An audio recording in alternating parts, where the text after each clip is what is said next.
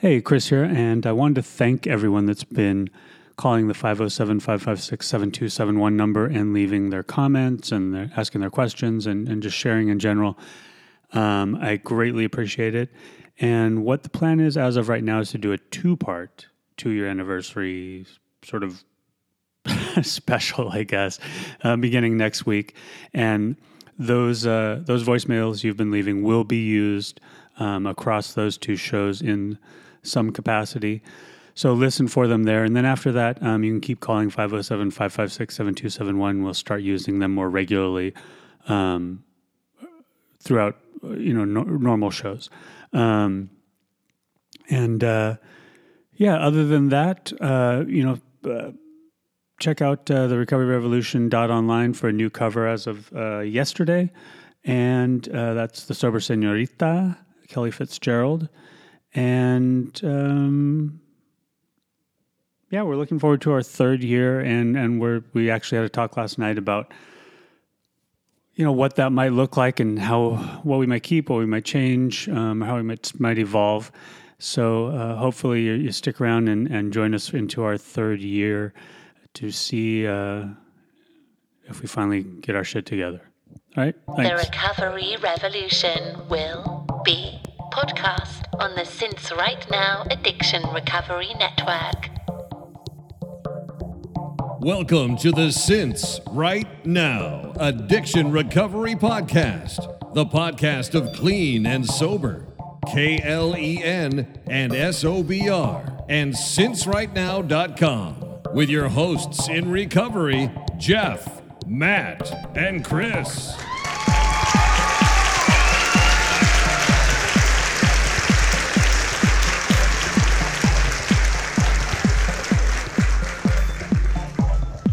Carly, hello? Can you hear us? Yes. Yeah. Hi. Wow. All right. So here's Jeff. Hi. Hi, Jeff. How are you? Oh, really good. We're Facebook friends now. Oh, sweet. Yeah, I'm excited about that. We just became Facebook official friends. Yeah, Awesome. I looked at your photos. That's good. I'm going to get a lot of you doing yoga in different places. That's what I think is going to happen. Is that what I'm going to get? Okay. Yeah, exactly. I like to travel and move around a lot. Perfect. And then you got Matt. Hello. Hey, Matt. How are you doing? We're not Facebook friends, but I'm I'm not Facebook good. friends with anybody, so. Oh, well, then I don't feel That's too against bad. that. Thanks for joining us. Hi, thanks for having me. I appreciate it. So we were just talking about how, if you've listened to any, you know that, I'm the guy that's online sort of tweeting, Facebooking with the Recovery Revolution. Jeff and Matt typically are introduced to people via the podcast initially. Okay. And so I was talking about how we're everybody in the greater recovery community is sort of in the same, orbit, sort of moving in and out of the different Venn circles on the diagram. Yes. And we've just sort of bounced around the same sphere for, I don't know, I guess a couple of years probably, and just finally got on the phone and talked and said, hey, let's touch base and see what's going on and get you on the podcast. Because, we were talking about in the pre-call that as we go into our third year now, we're moving into a place where it's sort of really celebrating what people are doing in recovery with their recovery that they couldn't have done before. And Right. I'm going to let you go from there because you're certainly doing a lot. As Jeff mentioned earlier, and you mentioned, you're all over the place, literally. Introduce her? Yeah. Oh, I'm sorry. Thanks, Matt. This is true. That's why there are three of us. Carly Benson of Miracles Are Brewing. Yes. Miracles are brewing. .com, I like that. right? That's right. Okay, so where do you want to start? Do you want to back up? Do you want to start in the present? Anywhere you guys want to start. I mean, Where are you right now? What I guess state are you it's in? good to kind of get a history of, all of that fun stuff. But we can start wherever you'd like. But actually, let's start with Jeff. Jeff had a question. Where are you? Where are you Because it's located? always- Oh, okay. So this is funny. I'm homeless right now, kind of, technically. I was living in Naples, Florida. I actually kind of grew up there. I lived in Dallas and then moved to Naples when I was in high school. And so kind of had been in Naples for like 20 years. And just was feeling this itch to sort of see more of the world, kind of wanted to check out the West Coast, California in particular. So about 2 months ago, I sold all my stuff, and my whole life is in a 5x5 right now, or what I kept at least, and packed a suitcase and took me and myself to California, to San Diego. I've been staying with friends, kind of just trying to decide where I want to land. And I've actually been going back and forth between San Diego. I went to Scottsdale for an event. I was in New York for a wedding, and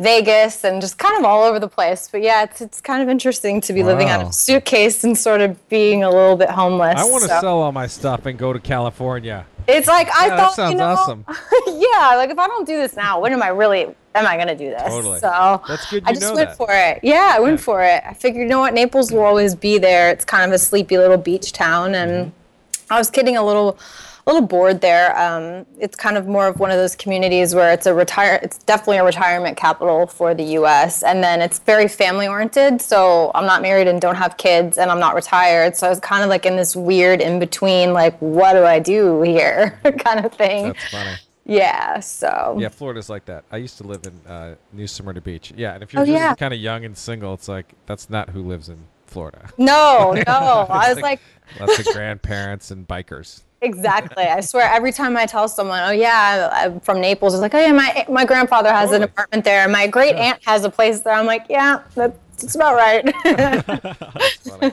Well, that's exciting. Yes, it is. It's exciting, but also a little kind of crazy because, not having a plan, or I guess a routine, for most people that are in recovery, like, don't do too well with it. So it's been a great adventure. It's also been a little challenging, but I'm loving it. I'm absolutely loving it. Well, and so let's we won't go all the way back yet, because what I imagine is helping you in this is what you do, which, I mean, this Miracles Are Brewing is a what? I'll let you describe what you do there and what you do as a... Sure.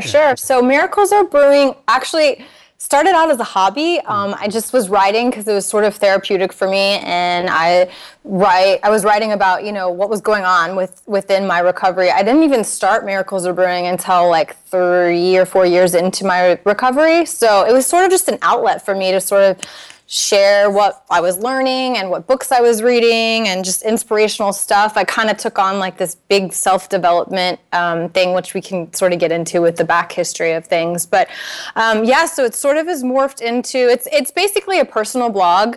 I share on there a lot of real-time stuff, like what's going on in my life, things I'm getting inspiration from, lessons I'm learning, tips for sobriety that work for me, maybe like non-traditional kind of stuff.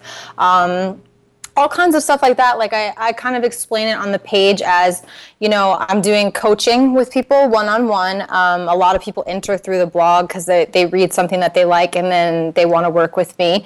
But then it's also just kind of an inspirational place. A lot of people, especially on the Facebook page, I think go there because I post stuff daily that's sort of, real but honest and uplifting and, perspective kind of things to think about. And that's sort of what it is. It's sort of like an inspirational concepts website with sort of a theme of, sobriety, recovery, faith, spirituality, life lessons, that kind of stuff. That's cool. Yes. That's awesome. Did you evolve? I assumed just making it, a lot of people, it's funny how they just start writing therapeutically and all of a sudden this blog starts. And so how many years have you been doing this thing to where it's evolved to? Yeah, it's kind of crazy. I never expected it to sort of grow into what it is. Yeah, now. right? It's kind of awesome. Yeah. I literally just I took a writing class because I had gone through a breakup. I want to say this was in 2012, so about 4 years ago. And I was just writing for the class. It was sort of like kind of like a memoir, like nonfiction type of writing class. And so I wrote about what I knew about, which was sobriety and what was working for me. And like the last night that I went out and drank and, did drugs. And I shared it with some people and they were like, man, this is really good. You're a good writer. You could help people with this. And so, my daytime job is I do websites and social media and SEO and pay-per-click for clients, and I just sort of took that knowledge and created a blog and didn't tell anyone about it, obviously, for a while.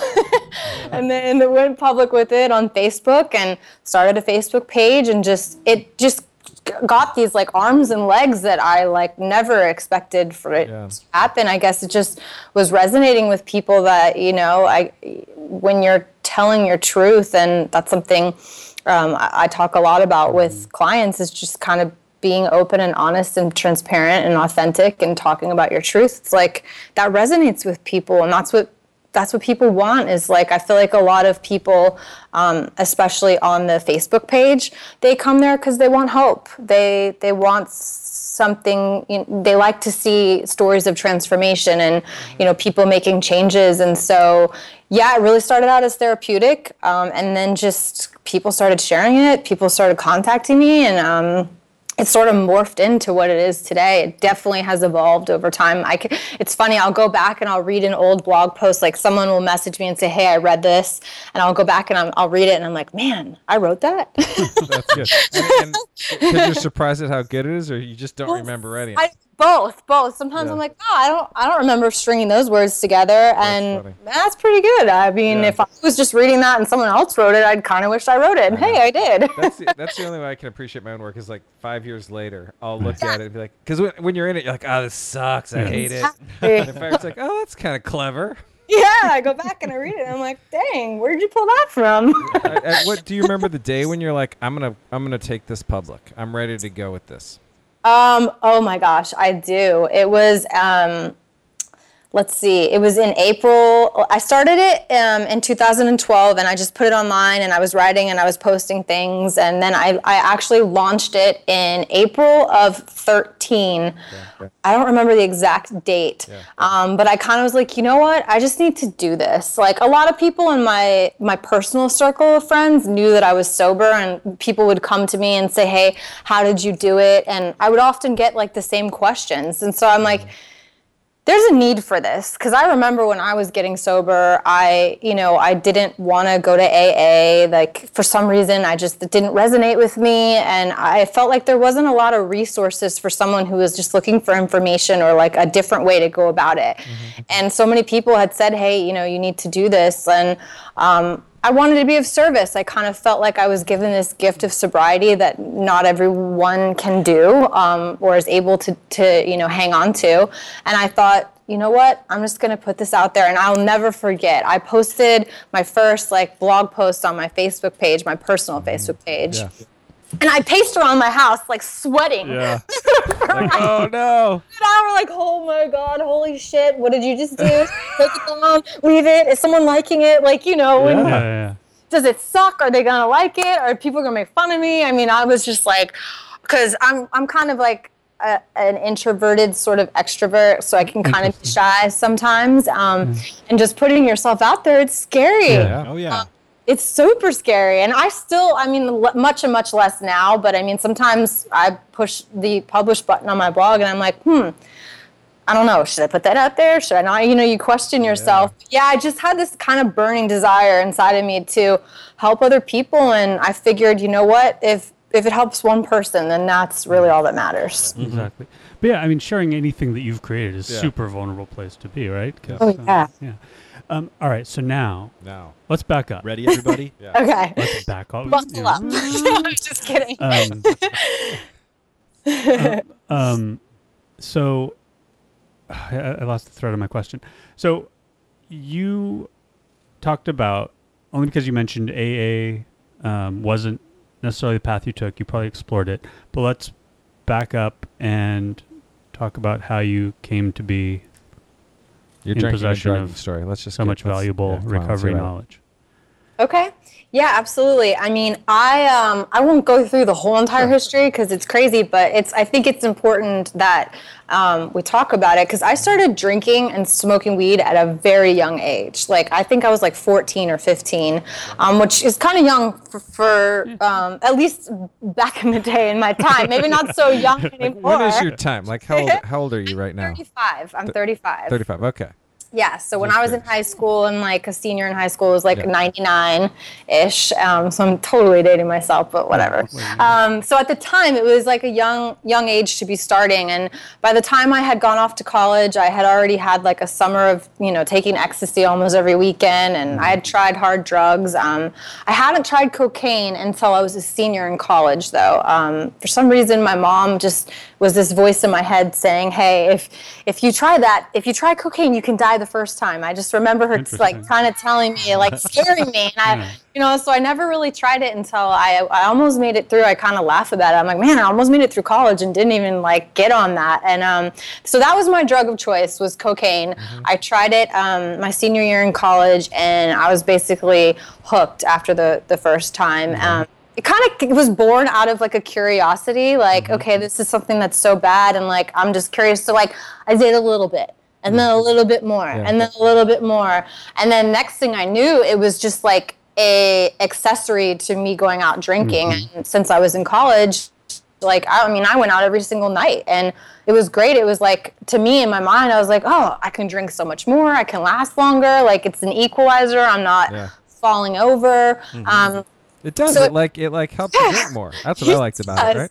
That's what I was like. And you know what it was too? It was, I mentioned this earlier, is I kind of was like a little bit shy. I always kind of felt like I didn't quite fit in. And for me, it was like lights on. Like here you are, now you're this party girl. You're like in the social settings. You're going to all the cool after parties. And it was also like, now that I look back, it was, I think I was sort of addicted to the connection. The connection with other people, because you were going deep in conversations that like you're not having when you're sober. And also the connection that I was kind of feeling to myself, where I was like, wow, this is lighting me up. Well, at least I thought it was. Right. So yeah, I started doing coke in 2003, and I went strong for about 5 years. Yeah, like that's a good run. I think that's a good pretty run. Pretty dang good run. Yeah. So your average running back in the NFL is 3.3 years, and you're doing coke for 5. That's good. Freaking good run. Yeah, I don't even know how I survived it. And people ask me all the time, "Oh, well, what was your breaking point? What did you get a DUI? Did something happen?" And it wasn't.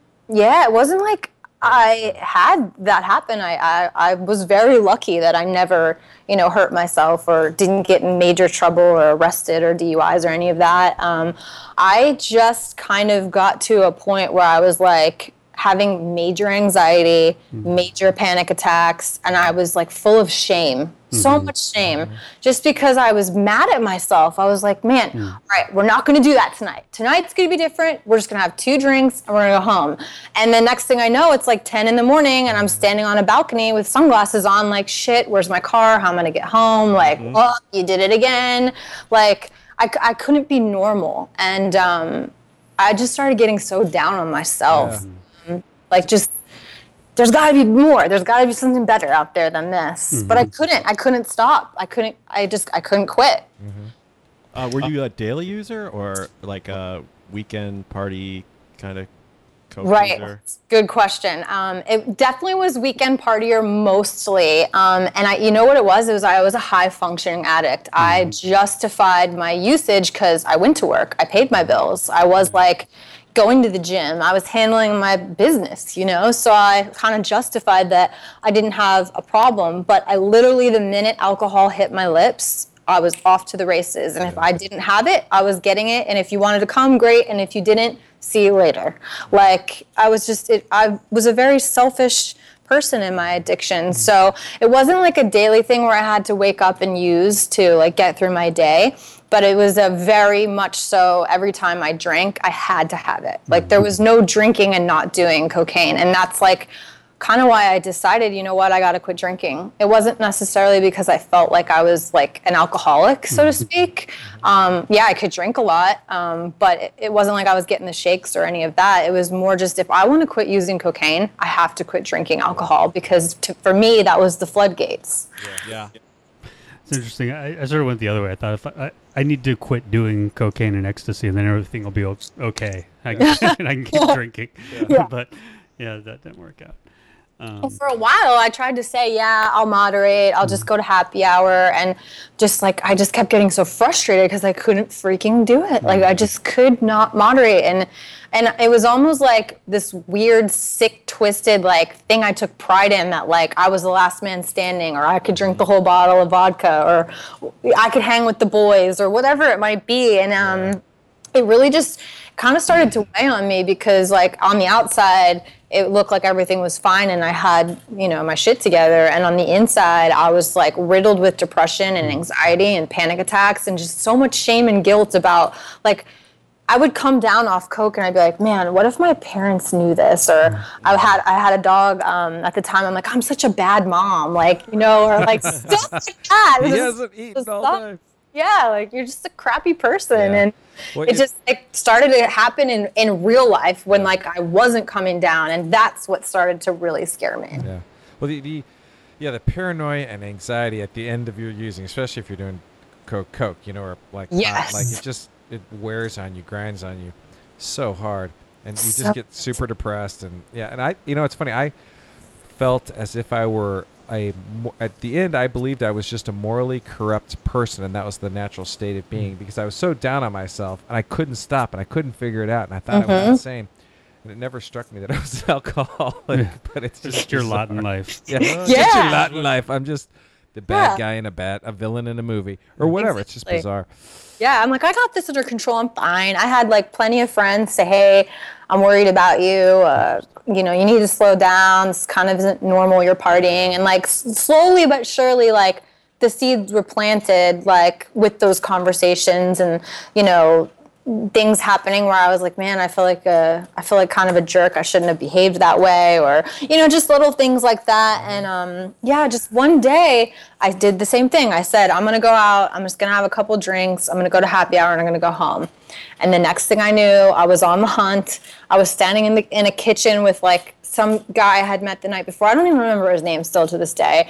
And I remember I went outside to smoke a cigarette and I didn't have my sunglasses. And I'm like, man, what are you doing? You don't have anywhere to sleep. You shouldn't be driving home. You don't even know who this person is. Now you're out of coke. Like, what are you going to do? And it was just the same freaking story on a repeat. And I was so tired of it and just so drained. And it's true. Like, they say you get to that point where it's just, you're just sick and tired of being sick and tired. And it wasn't fun anymore. Like, the fun was gone.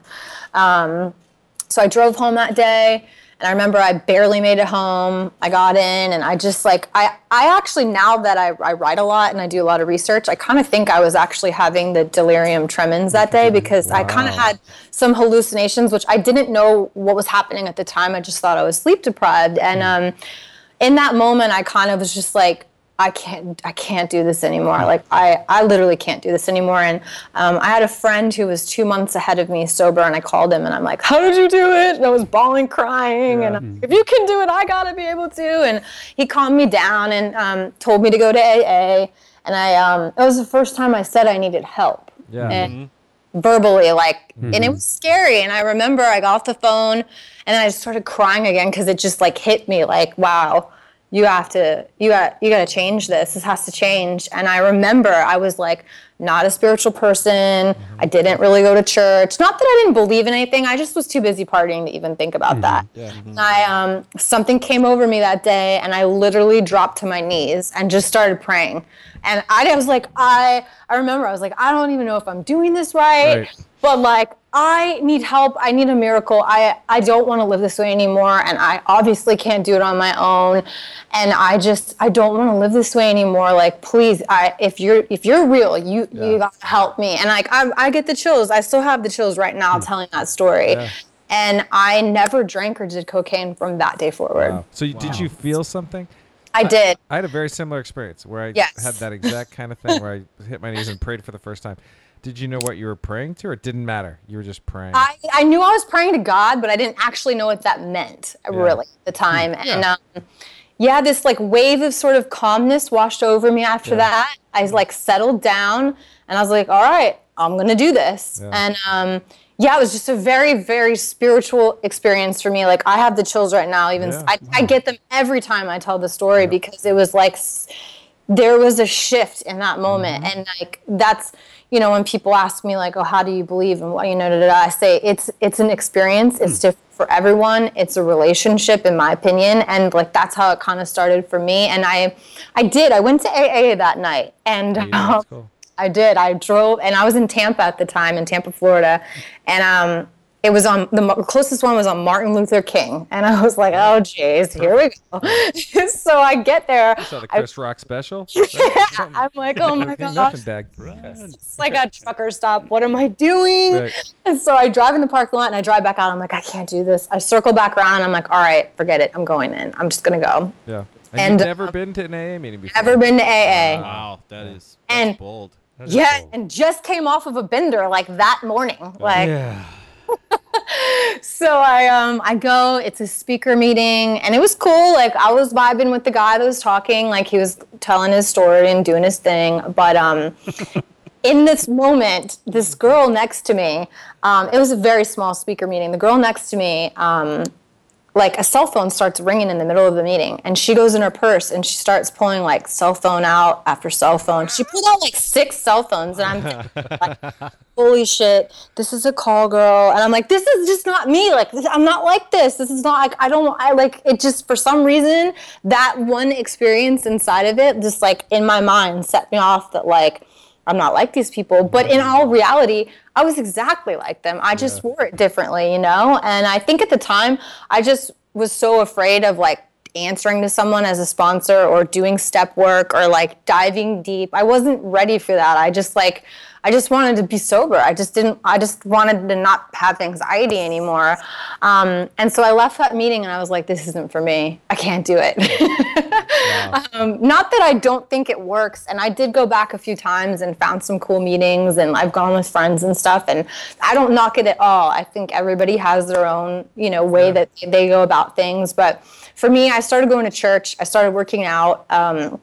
I just kind of built this routine and this like spiritual practice, and that was kind of my jam. But yeah, I mean, that was August 17th, 2008, and never drank or did Coke again. That's and awesome. yeah, So, thank I had a very similar experience, and I too describe it as something washed over me. Yes. A feeling washed over me. And so the fact that you said that and I've never heard anyone else say it until you just said it just now, but that's Me either. exactly what it was. Other than Jeff, that's the closest I've heard to what Jeff has Like a true described. spiritual experience like they write about in the big book. Yes. Like the moment before that, I couldn't stop using, and the moment after that, it was gone. It was gone. Yeah, Yeah. bizarre. And that's kind of why, that's why Miracles Are Brewing was born, There you because go. I felt like all along this was like this miracle trying to happen. And people were saying, hey, slow down, I'm worried about you, and this, that, and the other. And it was like just this miracle was just like brewing over there on the side. And then one day, just bam, it was like, that's it.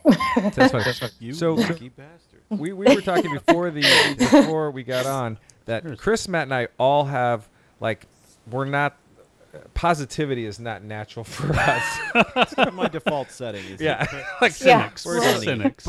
and so we're like, oh, and because I read your thing, and it seems like this is a big part of I see it a lot, lots of self-help, very positive. So I'm curious, were you always a positive person? Have you figured out how to do that? Was that a natural thing, or how does that?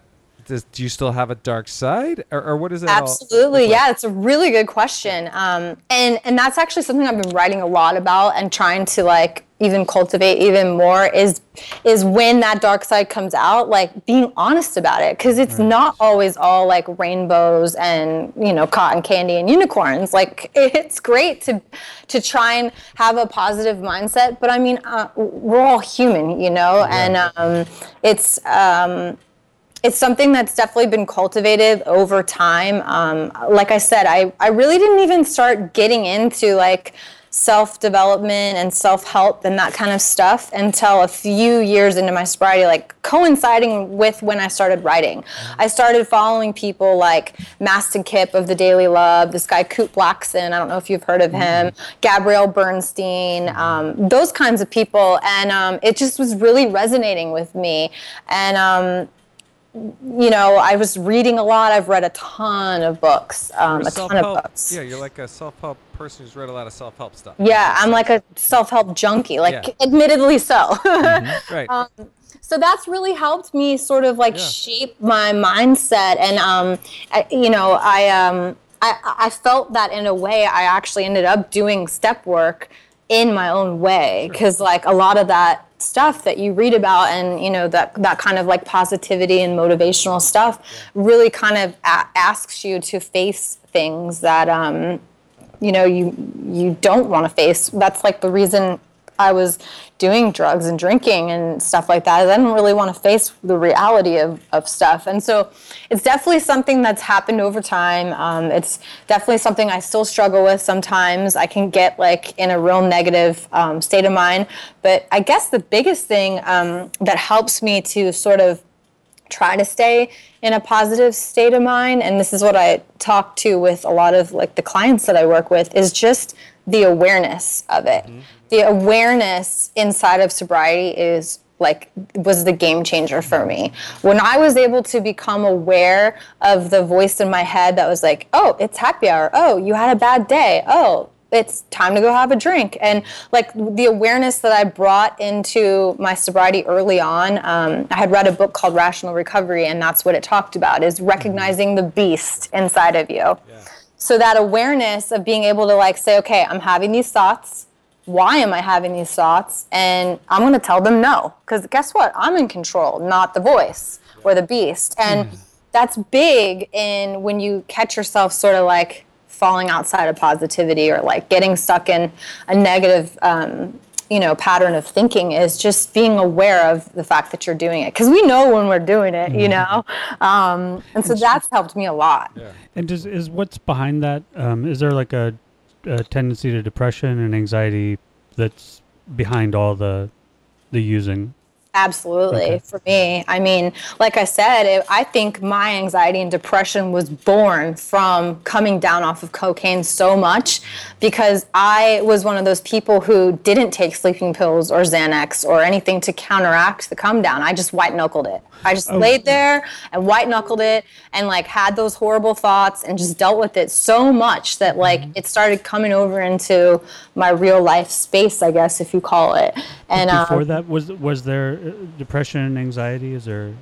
Not really that I remember. Not really that I remember. And it's funny because I spent thousands of dollars with therapists and coaches and things like that, trying to like figure out the root of everything. And because I didn't really have like some crazy childhood, or like, my parents are still married, and like a lot of the triggers you think like would set someone off, I didn't really have. I had a bad car accident when I was 15, which was kind of a traumatic experience, and that's one thing I kind of link it to, but I don't think I ever really struggled with any kind of depression and anxiety until I started using. Interesting. Yeah. Mm-hmm. And so when did you decide, like, I'm going to start coaching people? What was the moment where to share? Yeah. What you think you received? That's a great question. What it was is, once Miracles Are Brewing, the Facebook page is like kind of the really big vehicle for everything.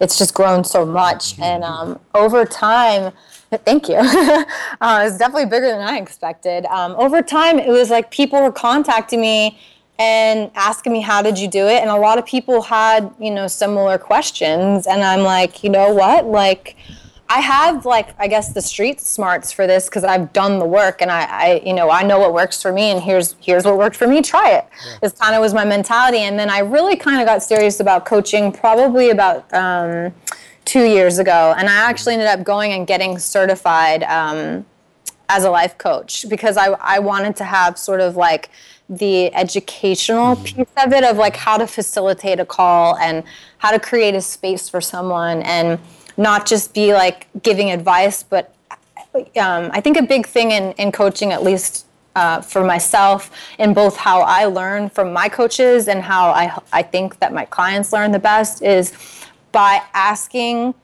the right questions to lead them to their own answers. Like, you might know the answer to like why someone might be doing something a certain way, but I feel that a big part of coaching is asking the right questions to get them to arrive at the answer on their own. It's kind of like when you decide to get sober, people could tell you and tell you and tell you and tell you, but until you decide on your own, until you get there on your own, it doesn't stick.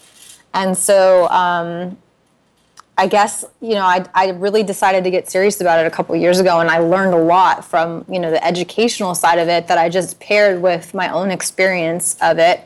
And it's pretty amazing. Did you go to Hawaii? No, I wish. I actually did an online course through a Christian-based place called Light University. Light, L-I-G-H-T. Light University, yeah. And it was really cool. It was sort of like a group setting, and every week there would be a video and assignments and writing assignments and things like that. So it was a really neat way to learn and sort of like vibe off of other people as well. Yeah.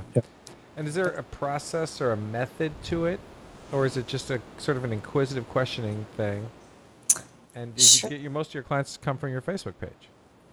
Yes, most of the clients I work with come from social media, or they read an article that I write. Yeah. Something along those lines. I did some articles in the past for like Thought Catalog and Elite Daily, and people found me that way. And then to answer your question, I'm initially, like for the past couple of years, I've been doing a lot of one-on-one coaching, and since I kind of strongly believe that it's not one size fits all, or like one path is perfect for everyone, I sort of go based on my intuition. I don't have like a step 1, step 2, step 3, step 4, do this, check that, you know what I mean? It's more like, where are you at? What are you struggling with? What's coming up for you? And inquisitively asking questions and sort of giving, like, I give homework assignments, like journaling or reading a book or thinking about something, or maybe it's a quote, maybe it's a Bible verse, it depends on what people are comfortable with. But I sort of customize it to each person. So it's a little different for each person. Had people in different, I think, capacities, maybe other life coaches, I think other recovery, sobriety coaches. So, and I've never really thought to ask it. I mean, do you struggle, you must, you're human, with issues of like, are you still struggling with the depression? Do you struggle with, resentments? I mean, that's my big issue. I'm always struggling with, depression as a sort of fundamental state of being, but resentments in like sort of comparing myself to others, I think is where that comes from. Absolutely. And so you work on those on your own?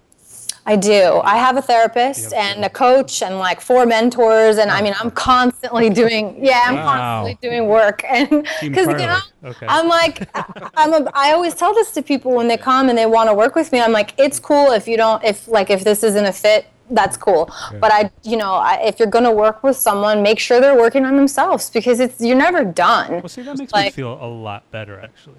You're never done. I think in my perspective, it's somebody doing what you do. And obviously as somebody wanting to share the benefits of it all with other people, the picture is going to be the very positive side for the most part. You're not going to put the side out there of you depressed and resentful but in the same way that, if the person cutting your hair has a really shitty haircut, right. It doesn't bode well. Which happens a lot. It does happen a lot. Come to think of it. But I do like and appreciate you being able to say that. Yeah. Absolutely. And I mean, that's, I think, a big thing with I'm assuming or supposing why Miracles Are Brewing kind of resonates with people, because I'm not trying to put on this show of like, I got this down pat and I'm perfect. It's like, man, I had a crappy day and I'm going to talk about it. And like, it still happens to me.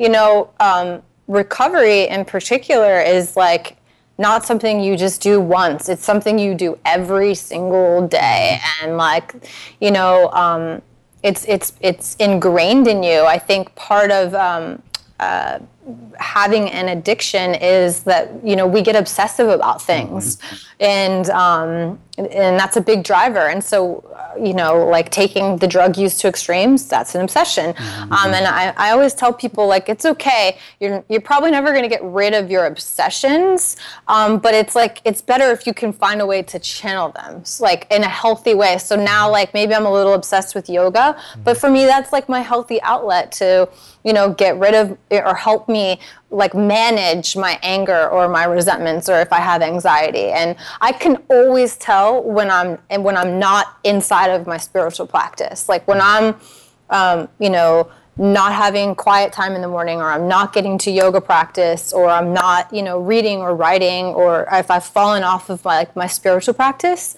I can always tell, because I'll be quick to fly off the handle, or I'll get mad about something, or I'll create this huge problem in my head about obsessing about it that doesn't even exist. And, you know, so it's like a really big thing, I think, is just, especially inside of recovery, is like having your practice that like brings you back to like the ground, you know. And I can always tell when I'm not in alignment with that, and I'm not doing the things like I dance in my living room, or I dance in my garage, or like if I'm, you know, I work out a lot, I do yoga a lot, I go to church, I read a lot of books and things like that. So when I'm not doing those things, I can fall into a couple sad days or what have you. And I just think that's kind of part of being human, you know, and it's okay to feel those ways. It's just I don't allow myself, or I try not to allow myself to get stuck.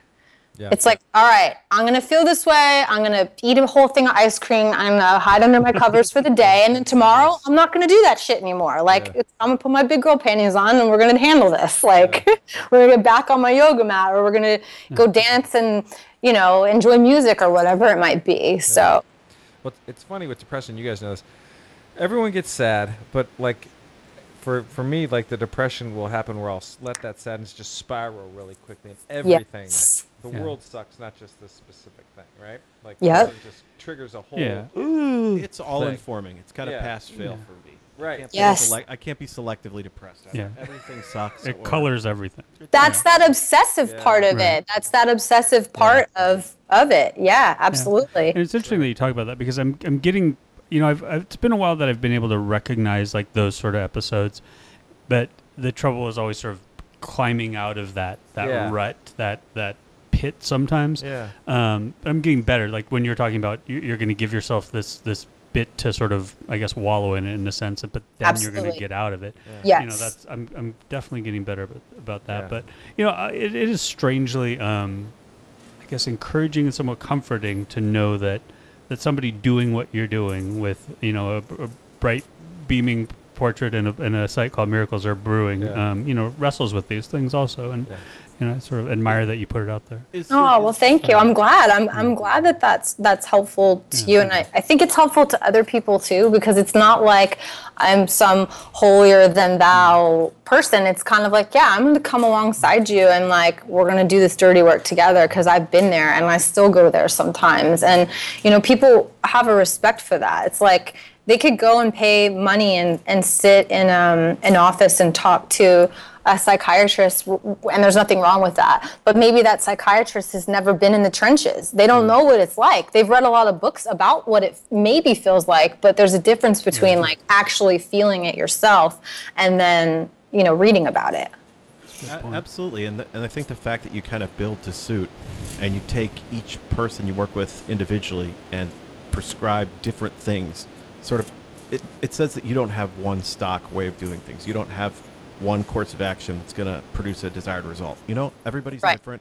And the fact that you have been there, you know, I think that's one of the fundamentals of 12-step recovery and anything in which, you know, it kind of it takes one to know one, you know. And absolutely. And I mean, there's something to be said for step work. It's like, okay, I think part of recovery is sort of like facing yourself. Like when you admit you have a problem, you're facing yourself like head on. And part of facing yourself is saying, okay, well, I can go sober and I can stop, you know, drinking or using or whatever it might be.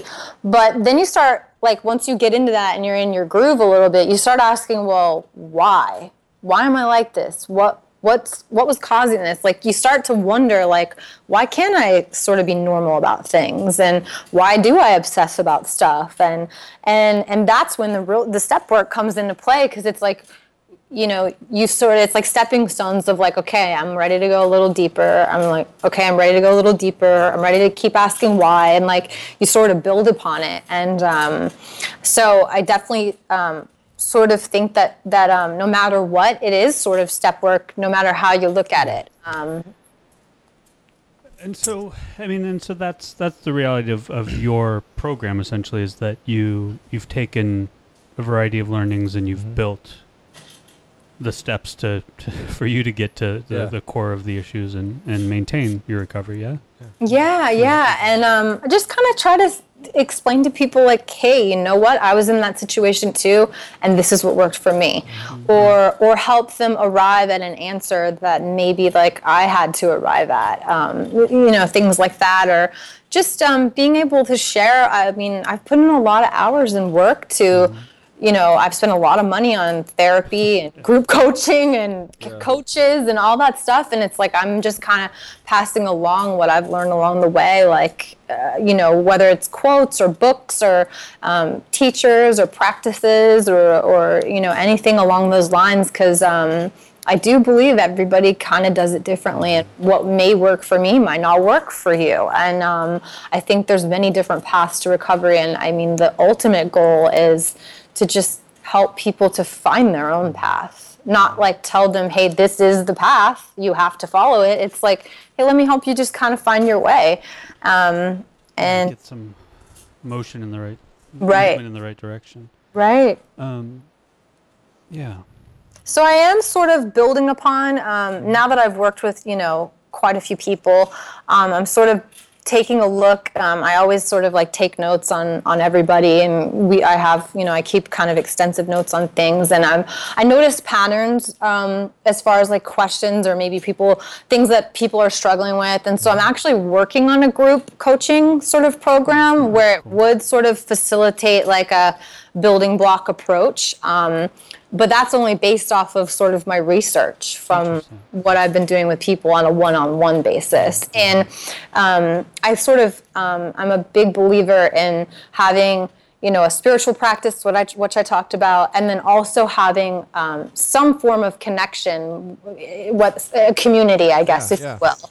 And so I think with group coaching, which I hope to roll out in the next couple months or so, to create sort of like a community around it with the people so that they can sort of vibe off of each other and not isolate and not feel alone. I mean, I think that's a big thing, especially when you're first starting out, is knowing that you're not by yourself. And I think that's why AA works so well for a lot of people, because you walk in the room and you're like, oh my gosh, your story's kind of like mine. Or like, Chris, when I read your story, that's why I reached out to you. And I'm like, man, our stories are so similar. Like, and it just helps for people to feel like they're not alone and they don't have to be ashamed or carry around this guilt and shame anymore. So yeah, that's something I'm kind of working on, just based off of, like I said, the research that I've been doing. And so you have a book, right? Are you writing a book? I'm writing a book. Yes, I'm working on a book. You need to have a book. What's going on with you? Is it called Miracles Are Brewing? No, it's probably not going to be called that. You know what? I struggle with this because honestly, to be straight up honest, is I started Miracles Are Brewing thinking like, okay, well, I don't think I'm going to sit down in one setting and whip out a book. So how about I just blog, and I'll blog the book as I go. Yeah. And I Has have. That happened?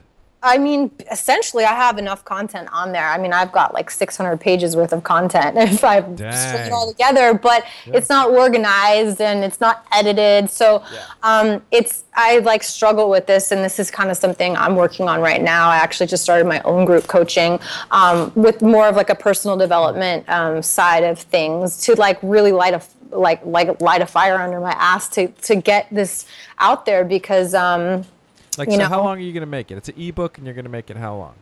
Well, I'm working on both. I'm working on an ebook that's sort of going to be shorter, and then also a regular book that will be longer. Fascinated by the ebook world. Yeah. Right? It's Yes. Yeah, but you know what? It's like it's part of that obsessive mind where like I second guess myself. Yeah. I become a perfectionist. I'm like it's not good enough. This isn't going to work. It's too long. It's too short. You need to change this. So that's something like I'm working on. I know. Isn't that the worst? Like, yeah, not second guessing myself and just What's putting that it out. voice that just doesn't want you to write a book? Yeah, it's like that voice of fear and like Something, ego, right? the ego voice that like wants to It's keep me stuck where I am because like now it's you're gonna comfortable. love it. Yeah, It's absolutely. ego, it's vulnerability, it's it's But we all have that voice. We all have comparison, that right? voice. Yeah. So a lot of stuff in the works. And honestly, you guys, that's why I sort of said, you know what? I'm going to push myself and I'm going to get out of my comfort zone here in sunny Naples, Florida. And I'm going to do some shit that I normally never would do. I'm going to have no plan. I'm going to have no home. And it's the challenge of that is like getting me so much more creative. And I'm meeting people and I'm networking with people on the West Coast more than I was on the East Coast. Not that I don't West have Coast people love are for way the more East flaky, Coast. right? Honestly, I vibe better with people on the West Coast. Wait, So Jeff's going to start an East Coast, West Coast beef right now on this podcast. I'm just gonna put this out there. Okay? Yeah, West Coasters. Well, it's easy for him because we're in the We're in the Midwest, right? so yeah, whatever. you guys are in the middle. Okay. So but- funny. Yeah, and speaking of connections and cool people, before I forget, you mentioned reading my story and wanting to reach out, and in searching for an email to send you an email today, like I came up in Kelly Fitzgerald, the sober señorita. Oh, it's my is a good homegirl. friend I of love yours. Yeah, her. you're- Yes. And yeah, She's West Coast. She's East no, Coast. She's East Coast. Okay, I know Yeah. I liked her. But yeah, she had No. been singing your praises for a while now to me, and it's just I'm glad we finally made the connection and touched base and got you on the pod. Yeah, she's so great. Honestly, she's become one of my really close friends. Like, I go to her for advice. Like, we get along so well. And it's funny because we met on the internet too.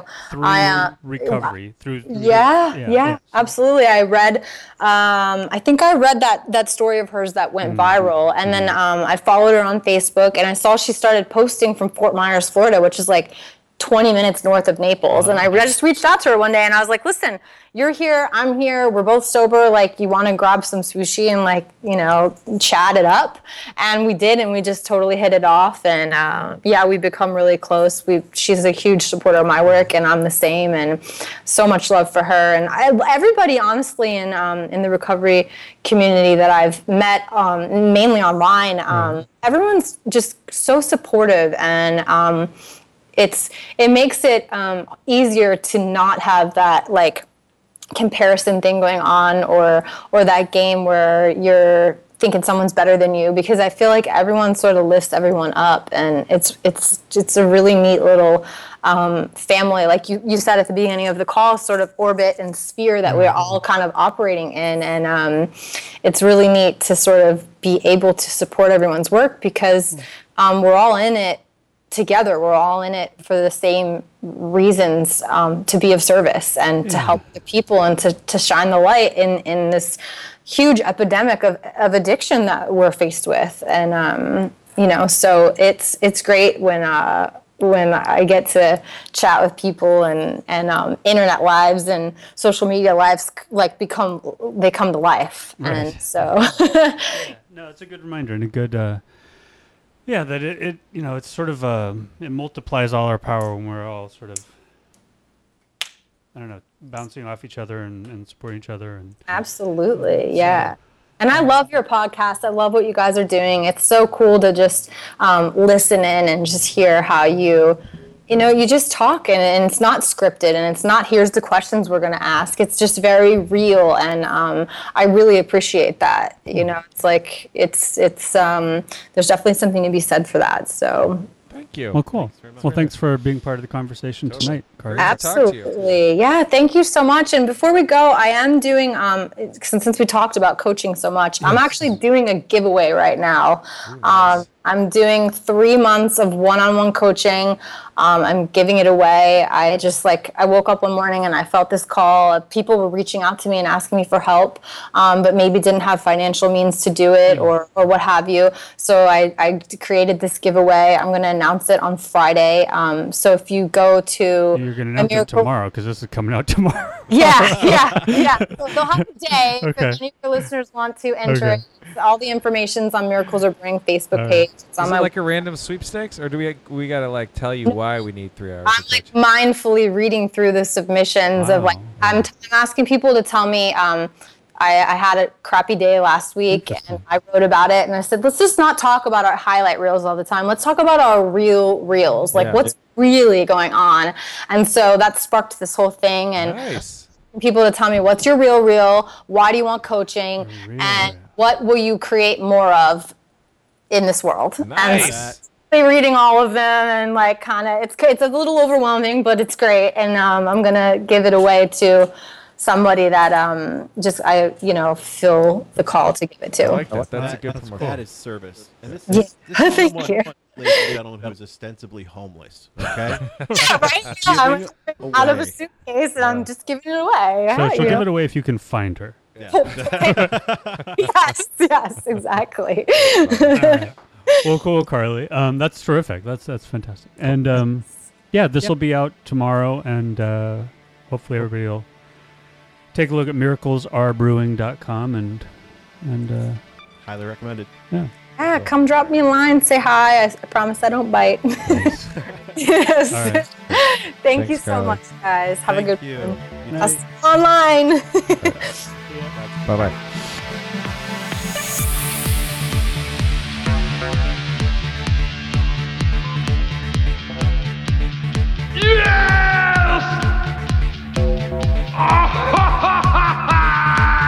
I like it.